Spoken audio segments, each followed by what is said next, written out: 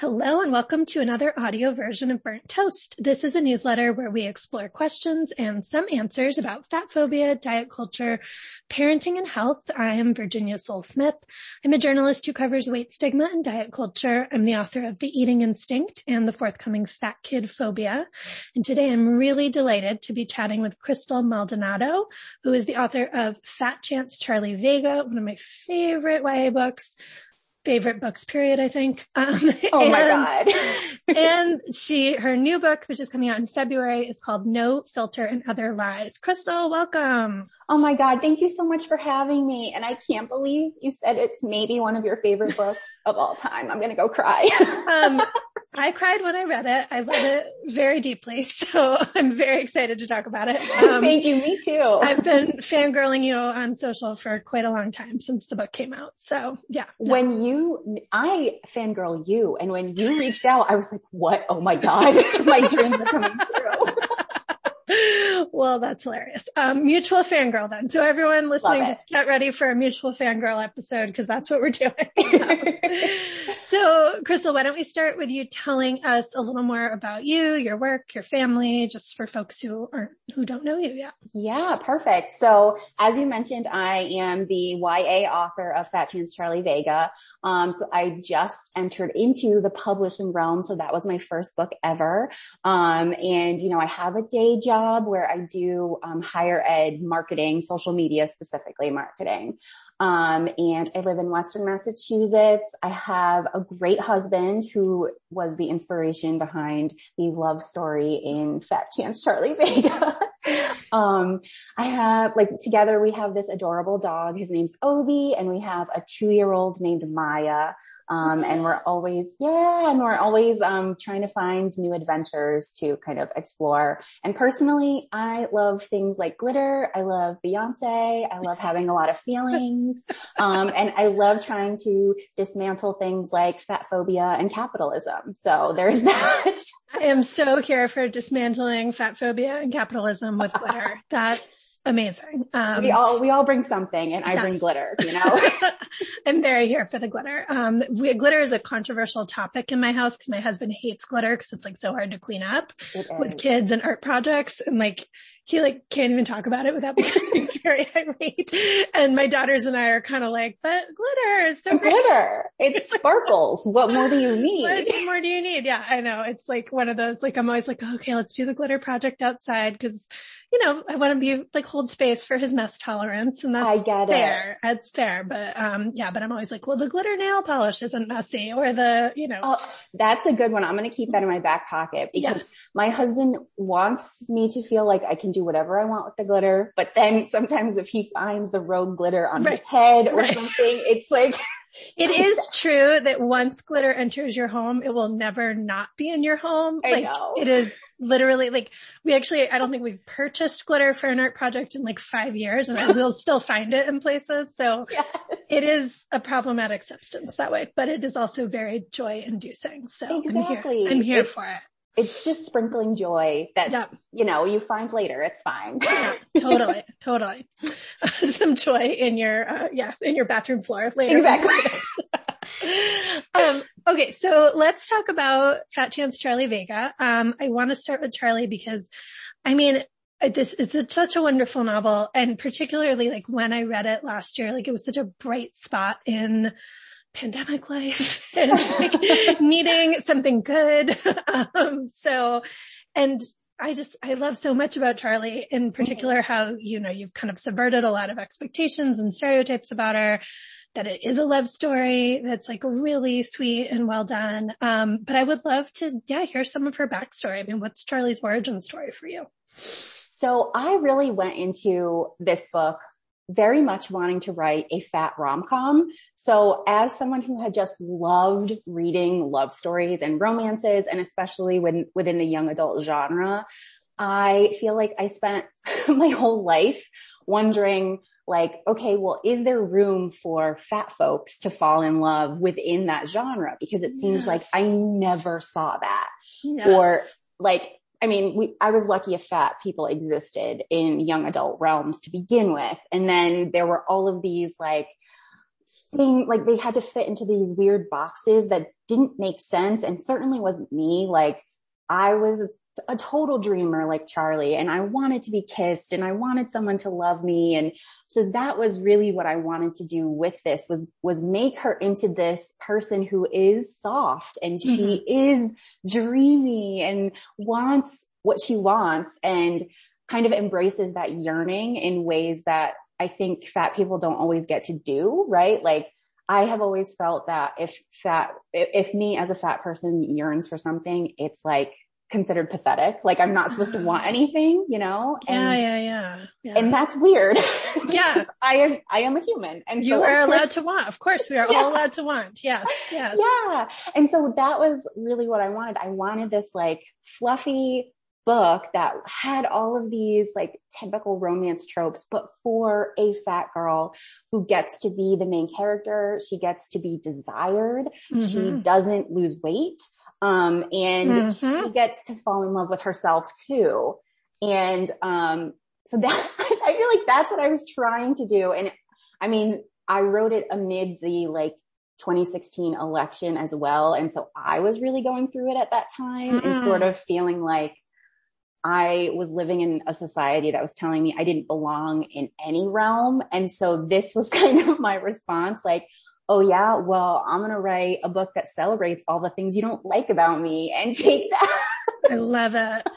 I love it because, I mean, and particularly for the YA audience, like all teenagers, like all YA readers, like yearn. Like yearning is such a big part of that life stage. And yes, you're right. Like we don't have representation of kids yearning and getting what they yearn for when they're not in, you know, when they are in marginalized bodies in all varieties of ways. So I love that. And yes, I love that she is desired. Like I think that's like some of the most fun parts to read is, you know, it just really, it's like, yeah, it's really sweet and sexy and like special to sort of have that experience in a book, you know, it's really, it's really great. Like I think I can imagine so many girls in all body types, but particularly bigger girls just feeling like, yes, when they read that. We deserve that too. Yes.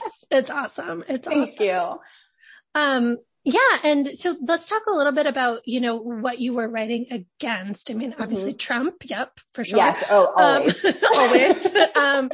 But, you know, in particular too, the way fat kids are normally portrayed in YA and other literature, you know, and it's tricky because like, you know, Charlie does talk about her weight. She is aware of her size and how, particularly like how her mom is dealing with it. And, you know, but it is not a book about like her needing to change that, or like she kind of always inherently accepts herself. It's like she has to just sort of own the fact that she's accepting herself. Right, exactly. Which is a shift. So yeah, talk a little bit about what you were trying to not do or kind of write against. So it's interesting because I think that it's really important for fat folks to have stories that both talk a lot about being fat and also don't acknowledge fatness at all. And so I feel like with this book, I was trying to very much immerse the reader in when you are fat. For some people, that invades a lot of what you think about because it is what society very much sees. And it's like the only thing some people see when they look at you. Right. And so that's kind of the world where Charlie's living in. And she's like, she would probably love herself a whole lot more if the rest of the world didn't have these big opinions about her body and about her eating habits or exercise habits or whatever else. So I kind of wanted to push back on the idea that all fat people like hate themselves inherently. So with Charlie, she certainly doesn't hate herself. Is she down on herself? Yeah, of course. And does she experience insecurities? Yes. She's a teenager. She's a human. We all feel that. Right. And so I kind of wanted to show like it's way more complicated than that, right? Like, so she is at this point in her life where she's like, I celebrate all bodies. It's just my body that I have a hard time with. Right. And so I wanted to have that be an, I guess, anti-trope, right? Where it's like, she's not this fat girl who's like, oh, let me hide in myself. No, she wants to wear cute clothes and she wants to have all of these great experiences. And I wanted her to have all of that without ever dieting or losing weight. So that was a big one too, because I feel like I've read a lot of books and gotten excited, like, oh my God, there's a fat person in this book. And then they lose weight or they get thin. And it's like, and now they live happily ever after, which is like not how that works. Yes. I still remember, and I love Jennifer Weiner's book so much, but I still remember in Good in Bed, I think that's her first one. When Cammie like starts riding her bike a lot and she doesn't lose weight, but she says like she shifts it around or something. And I just remember being like, but why was that necessary? Like, we love Cammie. We've been rooting for Cammie this whole book. And, why does that have to be part of it? So yeah. Totally. Exactly. And it feels so demoralizing when you're the fat girl and you're reading these stories and you're like, well, I guess the inevitable is I have to lose weight if I want happiness or love or whatever. Right. And then there's also this idea that like the fat people in stories are like the sidekick, bestie, asexual, funny person. And like, they don't get to sort of desire or be desired. And I didn't want that for Charlie. I wanted her to come out first thing and be like, yeah, I dream about being kissed and I'm not sorry, because I think that's way more accurate. And so she is this person who's like, I want to go buy a cute bra and also I want to be super funny and sarcastic. Yeah. Why not both? Yes. That's amazing. Yeah. And speaking of sidekicks, I mean, you populate her world with such an amazing friend group that I also wanted to talk about. Because I mean, they are not just sort of like one-dimensional sidekicks at all. Like all of her friends, I mean, the love interest, Brian, and then her best friend, like they're all very like fully formed characters dealing with their own stuff in different ways. And you really layer in like so many intersections of race and gender identity, along with the body diversity stuff. And yet she lives in this mostly white town and just sort of struggling with that experience. So you pack a lot in. And first, I just want to say that's amazing that you kind of thank you so much. Fit all that nuance in. But yeah, I'm just curious to hear more about, how did you sort of develop those characters? Think about what sort of other stories you wanted to tell through her friends and through their arcs.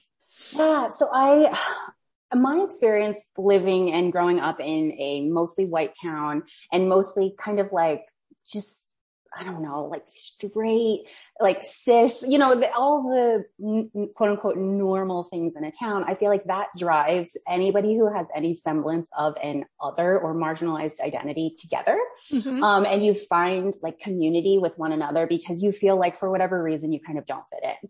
So that is kind of how I viewed Charlie and her friends and like this tight group of people who come together because for whatever reason they feel like they're othered in some kind of way. And so I wanted her friends to have these like beautifully robust and nuanced lives, and have their own things going on. And I feel like that comes from like, I spent a lot of time on Tumblr when I was growing up and just like these online communities where we would complain about like, yeah, it's great that there's this like wonderful Black best friend, but they never get to do anything. Like they clearly exist to help this white main character achieve XYZ. Sure. And so I wanted to think of all of Charlie's friends as like, oh no, any one of these people, we could read a book about them. And because that's what it's like in real life. They have their own lives. They have their own experiences. But at the same time, I am just I'm a fat Puerto Rican girl. Like I'm, cis and whatever. And so I didn't feel like some of those identities I could tackle in that like first person intimate way that I can with Charlie's. So like Amelia is Black, pansexual, and like this very sporty girl. Like I don't know about any of those things. I'm bi, but not pan. And so it was like, I want to talk about like, but I have friends who have had these experiences. So I wanted to talk about them and talk about some of like the jitters that you feel and the experiences, but without having to get into such a close, like first person way, because I didn't feel like I could do it any justice. Yeah. But I felt there was some nice like mirroring into what Charlie was experiencing. And just trying to shed light on some of these different identities and make you think about things hopefully in ways that you wouldn't have, especially if you're from a very white town or you're from a town that doesn't have these other identities in them. Hopefully you like meet these people through Charlie and you're like, oh, I never thought of it that way. Yeah. Yeah. And you're rooting for them. Yeah. I mean, when Amelia like comes out to her parents, like it's so moving and, you know, there's just like a lot of, yeah. I love how you followed those journeys and wove them in. And yeah, like you said, the kind of mirroring with Charlie's experiences. It's great. It's really well done. Thank you. So what are you hearing from readers? What kind of responses have you gotten, especially from fat kids reading the book? So I feel like it has been so incredible, and I have a hard time putting into words, I think, the response that I've been fortunate to get. So people have reached out and just shared like an appreciation and a sense of like validation in reading Charlie's stories. And it's not just people who are her age, and it's not just people who are fat. It's not, you know, like it's different age ranges. It's different body types. It's some people who are fat, but they're not brown, or they're brown, but they're not fat. Like it's really interesting. And to hear from people the different things that sort of resonated with them. I hoped, right, when I was writing this, that would happen, but I don't think in my wildest dreams I ever thought it would. And so I think to hear from people who have a similar identity to me, and hear them say like they get to look at this book and see a character that looks like them, and that is meaningful. It makes me want to cry, because that's exactly what I wanted and yearned for when I was, 15, 14, whatever. I so badly just wanted to go into a bookstore and to read a book about a girl like me. So it's been really humbling, I think, to hear from people who are like, oh, I used to consider myself a Charlie, and I have an Amelia, and like that is the best. Cool. Yeah. And I've even there's been a couple of people who've like recreated the cover. With the green dress. Oh, I love that. Dress. And I'm like, oh my God, can I just be besties with all of you, because you're incredible. That's really cool. Yeah. And I think too, like cause I have a lot of parents listening to this, the fact that, because what I often hear from parents of kids in bigger bodies is like, I want a book where the fat kid is just the hero, the hero or the heroine, and it's not about their like body acceptance journey. And I think like as much as Charlie is really sort of reckoning with her weight in this book, like your book is one of the closest examples I think we have to that, because she is so much just her own person and on her own journey. And so I just want to say to parents, like, this is one like that you're looking for, for your kids. Because yeah, it's really, there is not weight loss. There is not, the sort of standard stuff. And so this is a really good one to have in family libraries for that reason. And, even for younger, like, my older daughter's 8. I feel like she's maybe a couple years off from reading it, but not that far. You know what I mean? Yeah, absolutely. It works for a wide variety of age ranges too, I think. So yeah, I think especially as you're getting into those like awkward middle school years, I feel like Charlie's your girl, because she's not been kissed at the start of the book, and she's 16, and she's still like, she feels like her peers have surpassed us, and she's dealing with a complicated mom and like this grief in her household. Like there's a lot, I think, there that hopefully even younger folks can sort of deal with, because some YA is more like mature, right? And we need that. But also Charlie, when we meet her, she's like, man, I still feel like I'm kind of at the beginning of blossoming, right? Yes, exactly. Yeah, I think she speaks really well to that reader for sure. Another thing that was really interesting to me that you navigate in the book is Charlie with the sort of online communities that she's a part of. Yeah. She finds a lot of validation online, because she does find like different fat influencers, and, she's sort of in that body positive space online. And I think that's another thing, we really struggle with our kids, of course, and especially right now with everything we're hearing about Instagram and how great they are at teaching kids to have eating disorders, Yes. I am definitely wrestling with this desire to like never let my children online. I get that. Which, I mean, they're too young for it right now anyway, but like just hearing all this stuff, it's like, oh God, can we just like put Instagram into a box and send it out to the ocean somehow?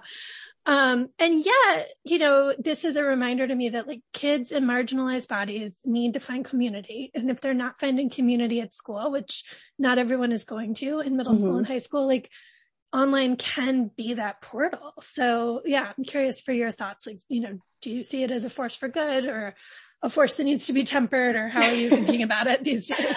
I definitely think it can be good, and it can have its very toxic sides as well.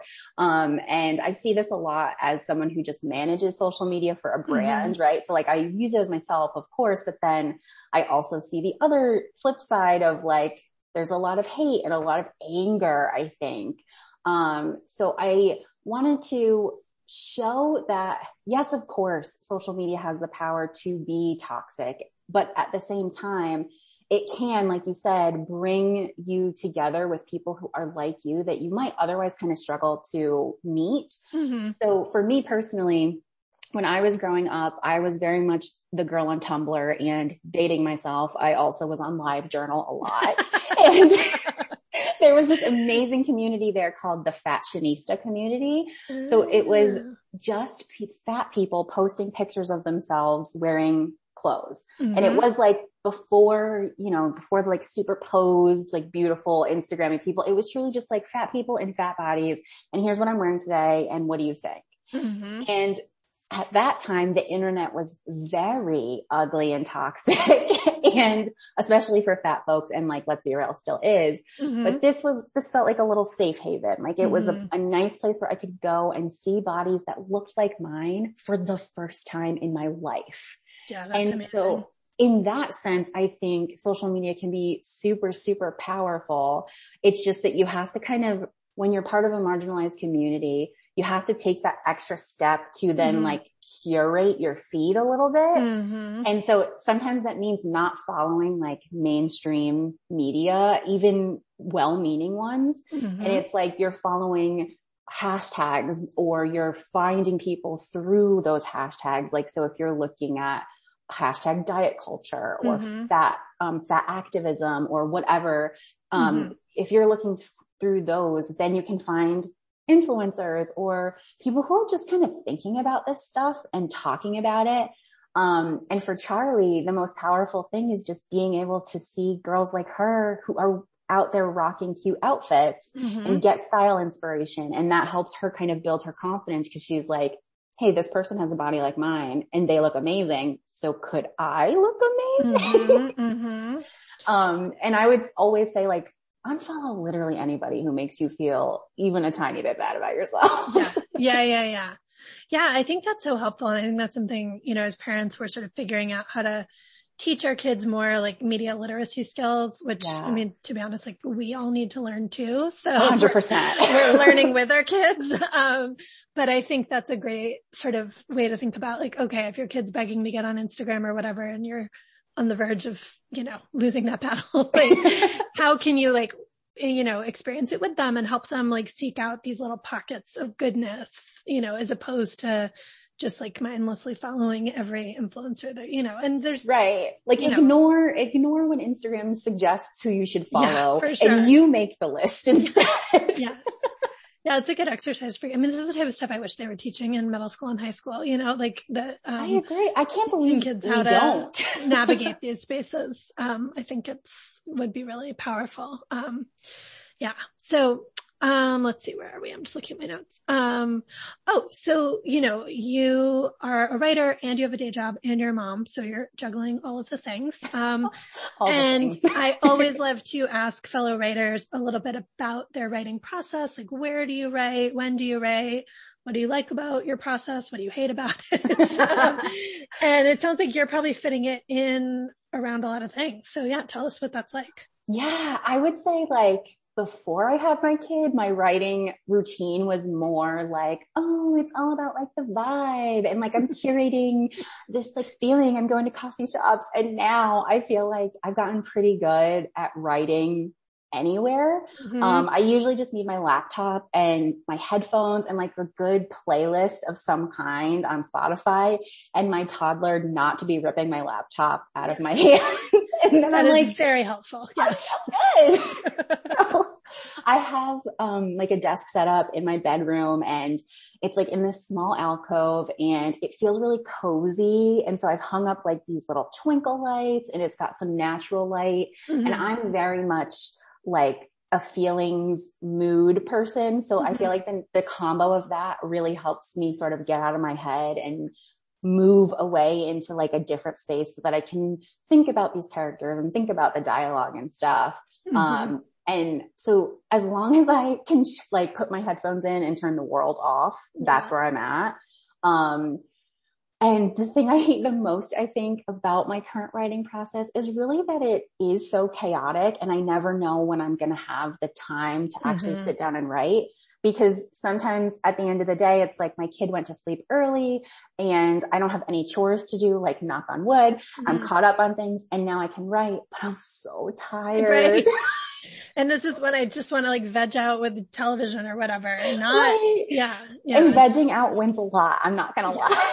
I mean, it needs to, like our brains need to turn, like there are weeks where I'm like, there's just no more words. Like I can't come up with nothing. Yeah. I have no words to say, so I can't write today and that's hard. That's why I totally like, I don't know. I know some people like writing every day. They live and die by that and that's what works for them. And I really am envious, I think, of those people, but I'm team like, I gotta take a break and write when I can. And I like to think that daydreaming is also part of the writing process, at least for me, and just like thinking about characters and you know, very much channeling my Charlie Vega energy of just like, oh, wouldn't it be nice if...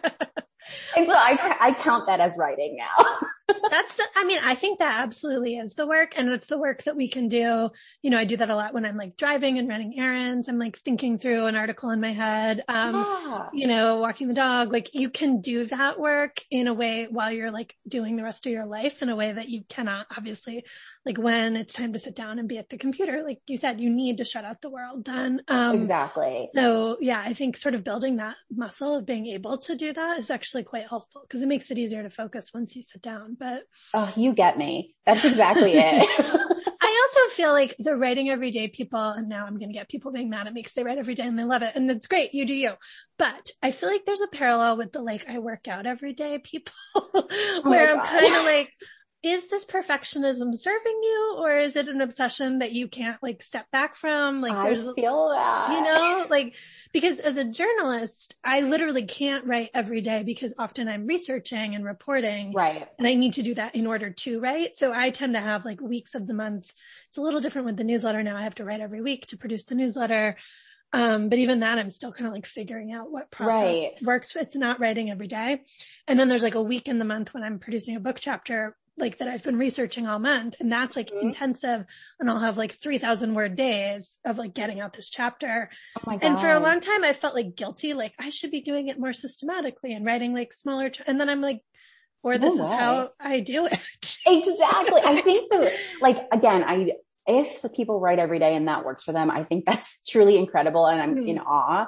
But yeah, I think what people don't talk about when they talk about writing is it's so individual, and it's like you can try every method that you hear from other great writers and you could fail at all of that because it's not how your brain works and it's not how you think creatively. Yeah. You have to just find out what works for you. Yeah. And I feel like it is often, and then you have to make peace with that being what works for you because it often doesn't feel very satisfying. I know. Like if you're not a morning person, being part of the 5 a.m. writers club is never going to work. It's never going to be your thing. Yeah. Yeah. So don't bother, you know? And if you are a morning person like me, trying to push yourself to work after your kids go to bed is always going to fail. Like TV will win every time. Like it just is never going to happen. And so I no longer hold that expectation. So exactly. Yeah. Well, tell us about the new book that's coming out in February. And yeah, I can't wait to hear more about this. So this book is called No Filter and Other Lies. It's another young adult book, and guess what? It features another fat brown girl. So, I was hoping it would. Yes, thank you. So at its core, it's actually interesting because we were just talking about social media, and that's really what this next book deals with, Instagram specifically. Ooh, so great. It's about a 17-year-old girl. Her name's Kat Sanchez. And she is an artist, a photographer, and she really wants to kind of gain clout and gain recognition for her work. Mm-hmm. And it's not happening. Like every time she posts, it kind of falls flat, and she's seeing her classmates get recognition and her friends, and everybody's followers growing, not hers.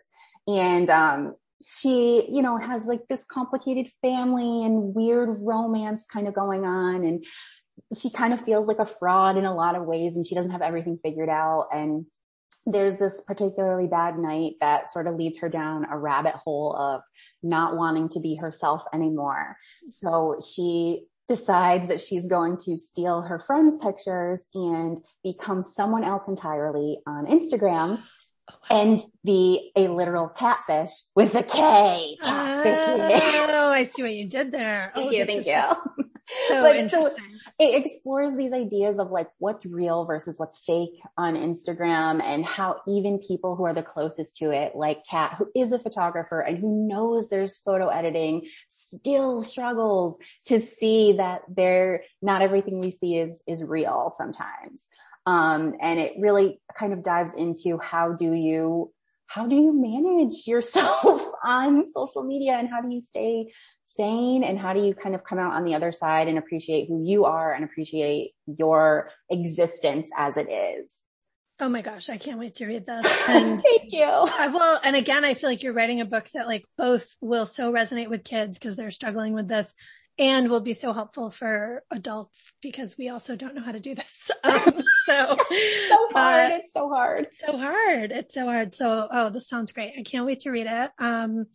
Yeah. And keep us posted. Are you working on, I always hate to ask when you're like getting ready to promote another book, if you are now writing a third book, but I am curious to know if you're writing something. I am working on a third book. So this No Filter and Other Lives comes out February 1, 2022. And then this next book I'm working on, returns to like the fluffy rom-com-esque world. And it's about fall and all of the delightful things that come with like New England falls, and also features this fat girl who realizes she has polycystic ovarian syndrome and wants to hide this from the world while also kind of, you know, trying to figure herself out. So that's all I'll say for now, but that's kind of what I'm working on. I mean, I already want to pre-order it. I'm so excited, Crystal, that you are writing these books, that there are going to be like so many Crystal books out there for all of the girls. So. Yeah.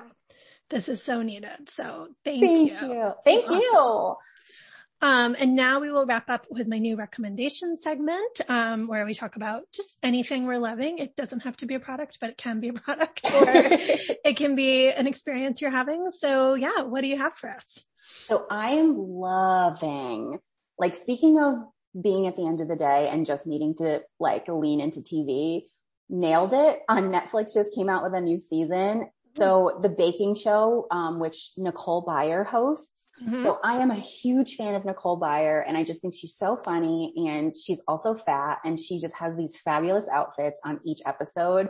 And you get to basically kick back and watch a bunch of bakers be terrible at baking, and she makes jokes at their expense, but in like the most wholesome and sweet way. So, I'm very excited. Yes. I have been watching this new season and just loving every second, because I get to like turn my little brain off, look at her amazing outfits, and just be like, I wonder if Nicole's looking for a bestie, because we could hang. Yeah. So that's what I'm loving right now. Oh, that is great. I haven't watched it at all, and I'm now asking myself how I've missed this. So you gotta check it out. Throw it in the queue. Absolutely. No, it sounds great. That's perfect. My recommendation is a little more of a left turn. I'm going to recommend pencil cactuses. People who follow me on Instagram know that I am very much a plant lady, like a plant hoarder lady. Love this. And, you know, people will say like, what's a good house plant to start with? And And like, there's the ones that you kind of see all the time, which are great. And I have like too many of them. But pencil cactuses, I'm going to link to a good post that tells people all about it, and I'll put a photo of one of mine in here. A really good starter houseplant that gets overlooked because they're very hard to kill. They do not really need to be watered. They would prefer not to be watered very often. You're speaking my language. So yes, this is great for people who are like, I can't water houseplants. Like, you don't have to water this one, like maybe every 2 weeks. That's it. Oh my God. It does need a fair amount of light. Like, it wants your sunniest windowsill. I will say that. but it's like a very cool, like, it's actually not a cactus. It's a euphorbia if you want to get technical, but it's like all these little narrow kind of shooty things. And as it gets colder, which it now is getting colder, most of them start to, like, they're green, but then they start to develop this kind of red color that's really pretty in the fall. Ooh. And they're just like, they bring me a lot of joy. They get huge. They grow really easily.